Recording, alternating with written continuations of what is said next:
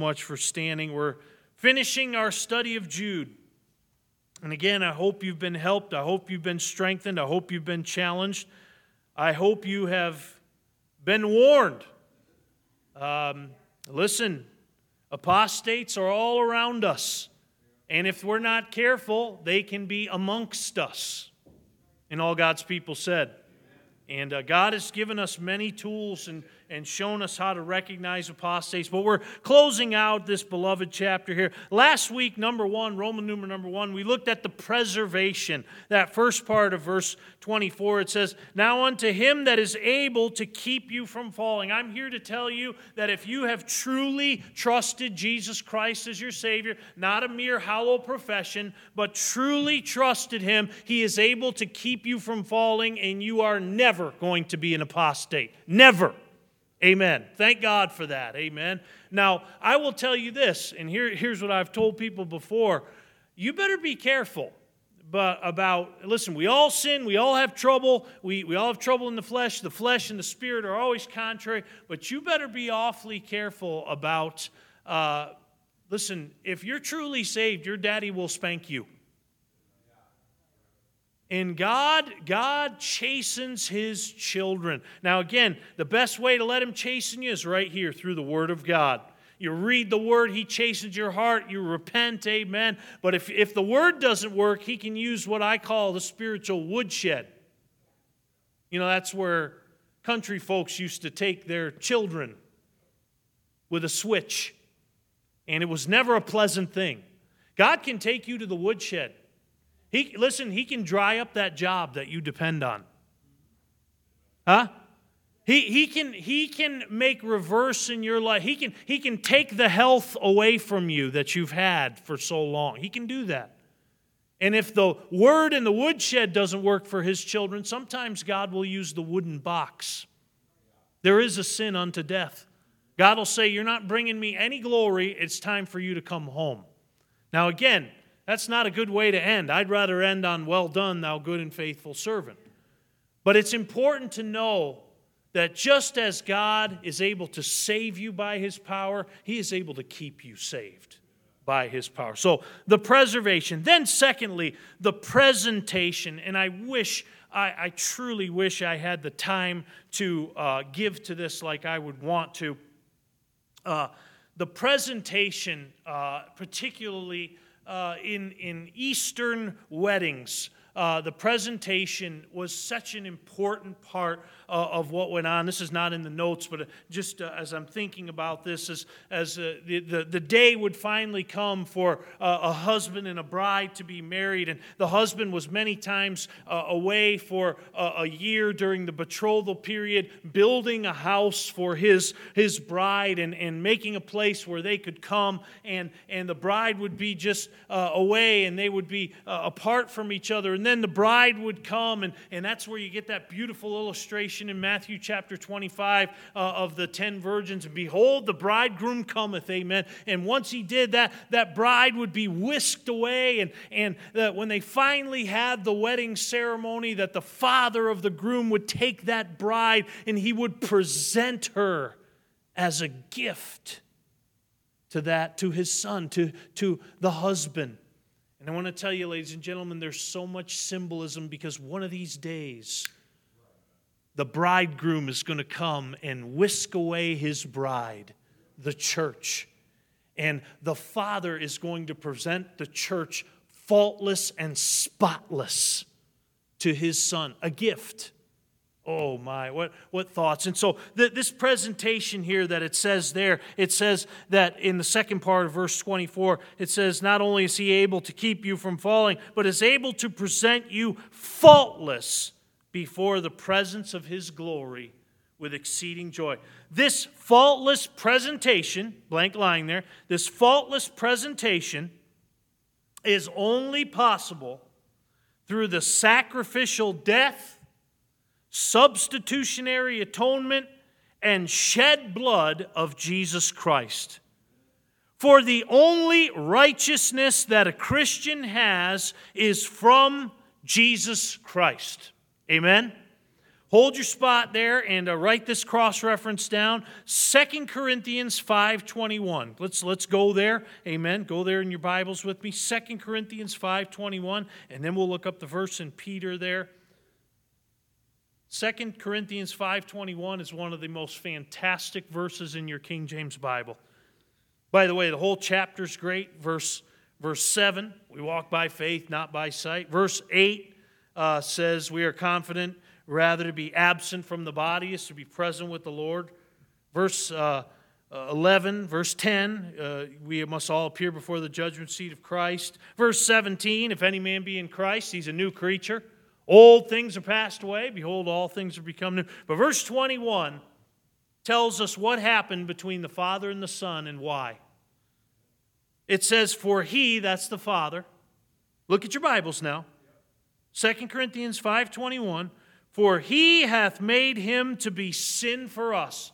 The Father hath made the Son to be sin for us. He poured out all his sins and all his judgment and all his indignation upon his own Son for us. What does it say? Who knew no sin. You see, Jesus never sinned. But why did he do it? That we might be made the righteousness of God in him. He hath made him to be sin for us who knew no sin, that we might be made the righteousness of God. That's that sacrificial death. That's that substitutionary atonement. That's that shed blood. What did it accomplish? Go to 1 Peter chapter 1, back over by Jude is 1st, 2nd Peter, 1st, 2nd, 3rd John, Jude, then Revelation. 1 Peter chapter 1. Look at it there with me if you would. What a passage. Verse 18 says, for as much as ye know that you were not redeemed with corruptible things, as silver and gold, from your vain conversation received by tradition of your father. You know what that tells you right there? There's no way you can buy yourself to heaven. There's no way you can buy your way to heaven. I have bad news for our friends at Rome that have been peddling that lie for thousands of years. If you just give indulgences, you'll get to heaven. No, you won't either. Nobody buys their way into heaven. There's only one way to heaven. And in verse 19 it says, but with the precious blood of Christ, as a lamb without what? Without blemish and without what? See, that's exactly what the Father is going to present to his Son. His bride, us, the church, faultless. Now, I don't know about you, but that does something for me. Because I don't know about you, but I've had trouble with sin this week. Now, you can sit there like visitors from heaven. Maybe you didn't, amen. But I had trouble with sin this week. Sin has bothered me. I've repented. I've confessed it, amen. You say, what is it? It's none of your business. Amen. And yours is none of my business, amen.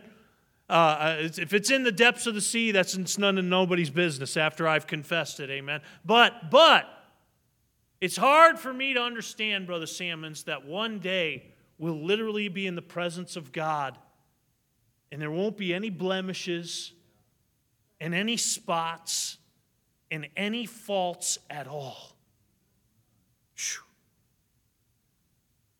Amazing. For the only righteousness that a Christian has comes from Jesus Christ, 2 Corinthians 5:21 and 1 Peter 1:19. He will present us in the presence of his glory.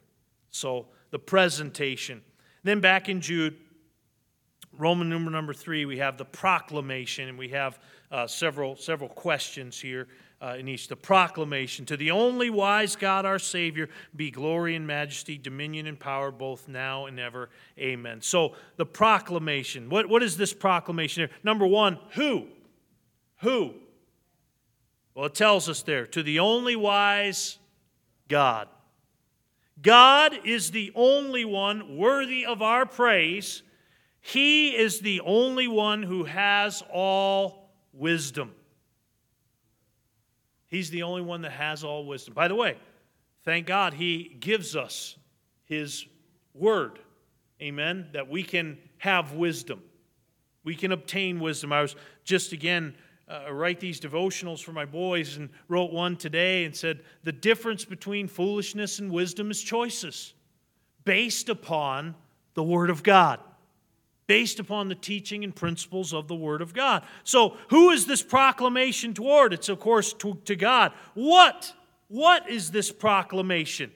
Well, it says there, to the only wise God our Savior, be glory and majesty, dominion and power, both now and ever. Amen. So what? Not only, number one, who? God is the only one worthy of our praise. He is the only one who has all wisdom. But number two, what? God is the only one worthy of ABCD here. A is glory, the manifested excellence of God. You know, I think one of the things that we, you can read about it, but there's only a few people on earth who ever experienced it, and that was the glory of God, the literal glory of God. Remember when Moses said, show me your glory. Show it to me. And Brother Boston, God said, I can't. It'll kill you. Remember that? You remember that story? And he literally had to turn backwards, and he passed by. And then there was another time on the Mount of Transfiguration, when Moses and Elijah and Peter and James and John were there, and they saw Jesus in his glory, what he will be like when he is revealed. That's the next book here, Revelation, revealed in all his glory. You remember what Peter said? It is good for us to be here. Amen. I love Peter. You know, God alone is worthy of glory. You know, I hate to say this. It sounds so mean, I guess. He doesn't need us. He doesn't need us one bit. And yet he still loves us. Amen? And still wants us to experience his glory. So, God is the only one worthy of glory. God is the only one worthy of majesty. That is literally the presence of God, the presence of the God of the universe, his majesty. Wow. This is all one day, ladies and gentlemen. This is going to happen. The thought of this, wow. So God is the only one worthy of glory, of majesty. C, of dominion. That means the strong rule of God. The strong rule of God, dominion. By the way, read about it when God returns in chapter 19 of Revelation. Not everybody bows at his feet. Every knee will bow. But the Bible says he's going to rule with a rod of iron. Listen, forgive me, there's going to be a lot of liquor stores to wreck. A lot of pornography shops to put out of business, amen? He's going to rule with a rod of iron. It's not going to be, oh shucks. His dominion is going to be on display. The strong rule of God. And then it says glory and majesty, dominion and power. That is literally the omnipotence of God. God will be revealed as all-powerful. Now again, you can take that on faith, glory to God, that he's all-powerful. Just read this book. It tells you he's all-powerful. But there at that presentation, it'll be fully on display. This is the one who spake it all into existence. Wow. And then not only who and what, but number 3, when. Look what it says there in the end of verse 25. Both now, so A, now. Aren't you glad about that? God is not hung a sign outside of his throne. It says, be back in 5 minutes. Or out to lunch. Miss Mary, he's ruling. He's ruling. He's ruling the universe according to his decrees and his laws and his righteousness and his glory and majesty and dominion and power. Amen? Both now and B, forever. Forever. I like what Philip said here. Philip has a good book called Exploring the Epistle of Jude. said, when he rules over all of God's vast new empires in space, when time shall be no more, we shall forever shout his praise. We do it now. We shall do it forever. Amen, says Jude. What more can he say? The wretched apostates have had their say. They have had their day. Now it is God's turn. And we say a thankful amen to that. And all God's people said, amen.